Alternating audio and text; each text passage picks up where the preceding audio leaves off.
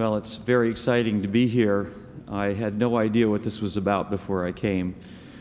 I would say if there's a theme, common theme of most of the talks this morning, it's what does it take to be a success in life? You've heard that over and over again. I, by the way, know one of Warren Hellman's daughters, and not the one that he talked about, but in fact I admire her very much as well. The work that I did to win the Nobel Prize, which I did in collaboration with two professors, David Lee and Bob Richardson, they were my thesis advisors at Cornell University, was done a little over 8 years after I graduated from high school. And it's sort of remarkable because if you had told me at that time that I was going to win a Nobel Prize at any age in my life, of course I would not have believed it at all.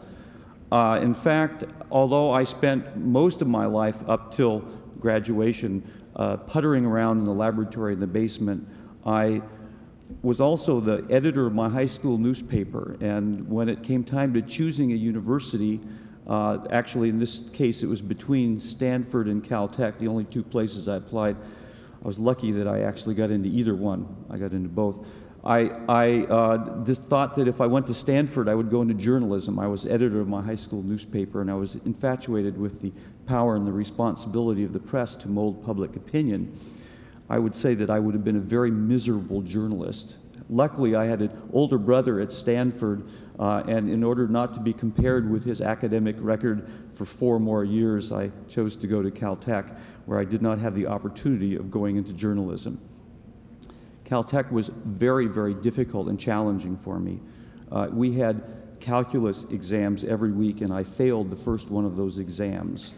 My background wasn't that good. My SAT scores were well below the average of my class. And I decided that I would only get 6 hours of sleep a night and do nothing but eat and study the rest of the time. And I did okay. I mean, I wasn't exceptional, but I was well above what Caltech had predicted my grade point average would be. They did that back in those days.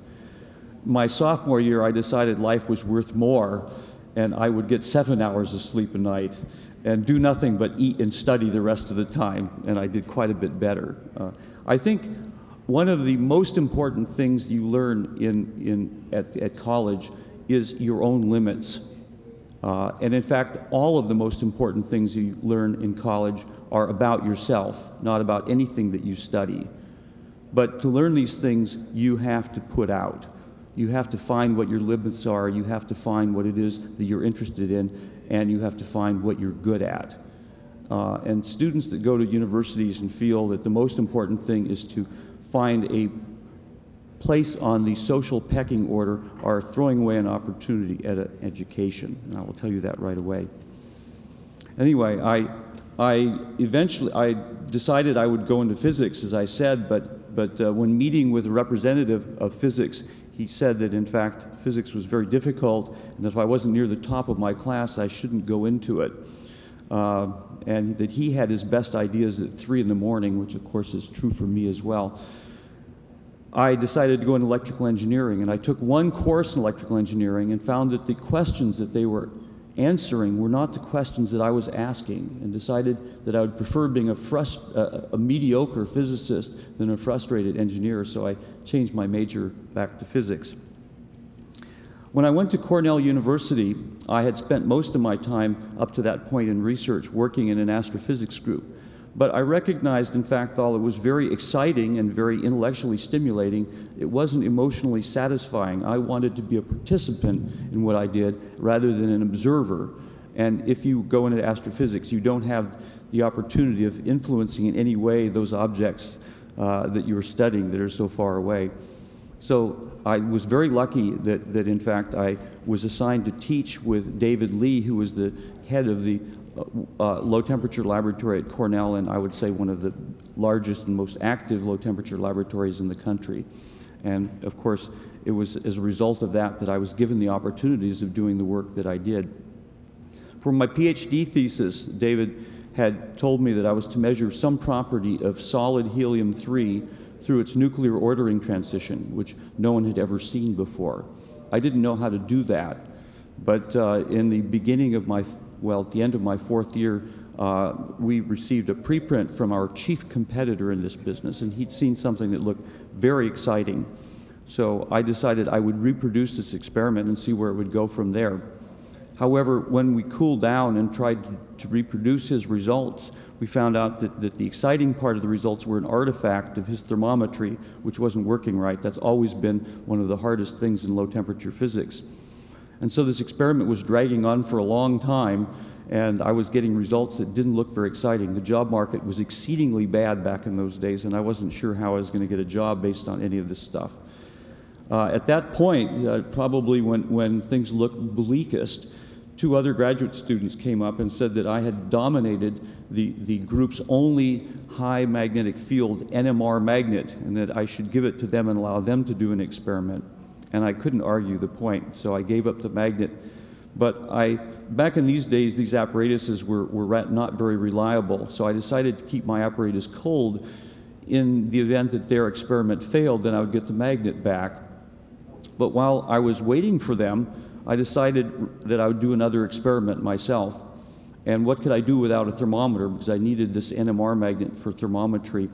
Well, I decided I would try to see how cold this cooling device, which I'd built, would get based on simply looking at the melting pressure itself as a function of time. I should say that my colleagues felt that this was a foolish experiment. And it was in fact, the first of these experiments that we discovered the signature that ended up being the first evidence for superfluidity in helium-3. Now, let me say that I think there are a few morals to this story.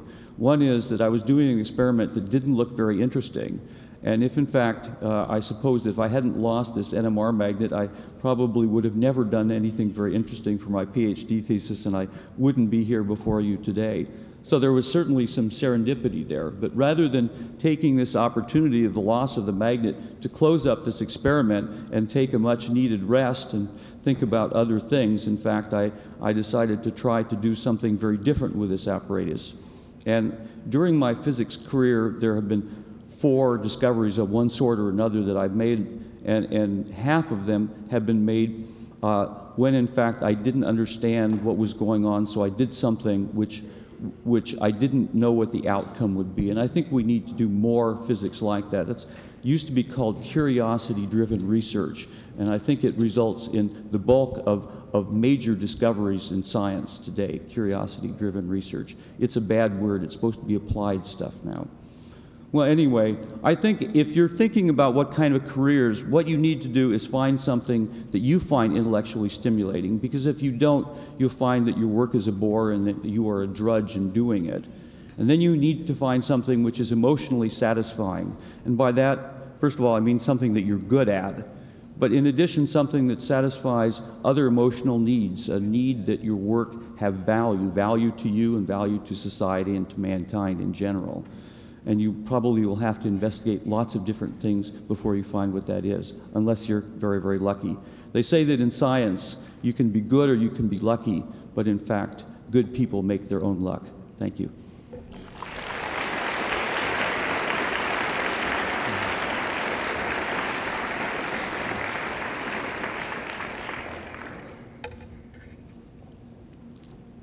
Hello, my name is Alexa Fields. I'm from Los Angeles, California. And I would like to ask you, compared to solids and liquids, what is a superfluid like? Well, superfluid helium-3 is a particular kind of superfluid, but all of these things are what are called macroscopic quantum states, where virtually all of the atoms in the material are described by a single quantum mechanical wave function, just like you would describe a single electron around the nucleus of an atom. So it's a very big macroscopic thing, but it's quantum mechanical. It's really unusual.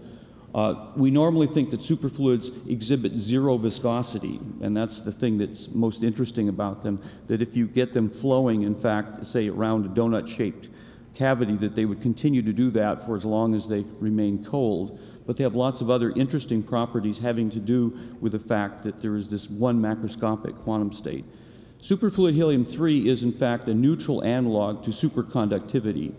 But it's a rather bold generalization of that. And I think that the reason that we've received the Nobel Prize for that work is the tremendous amount that we've learned about these macroscopic quantum states, in particular BCS states in general, as a result of studies of this.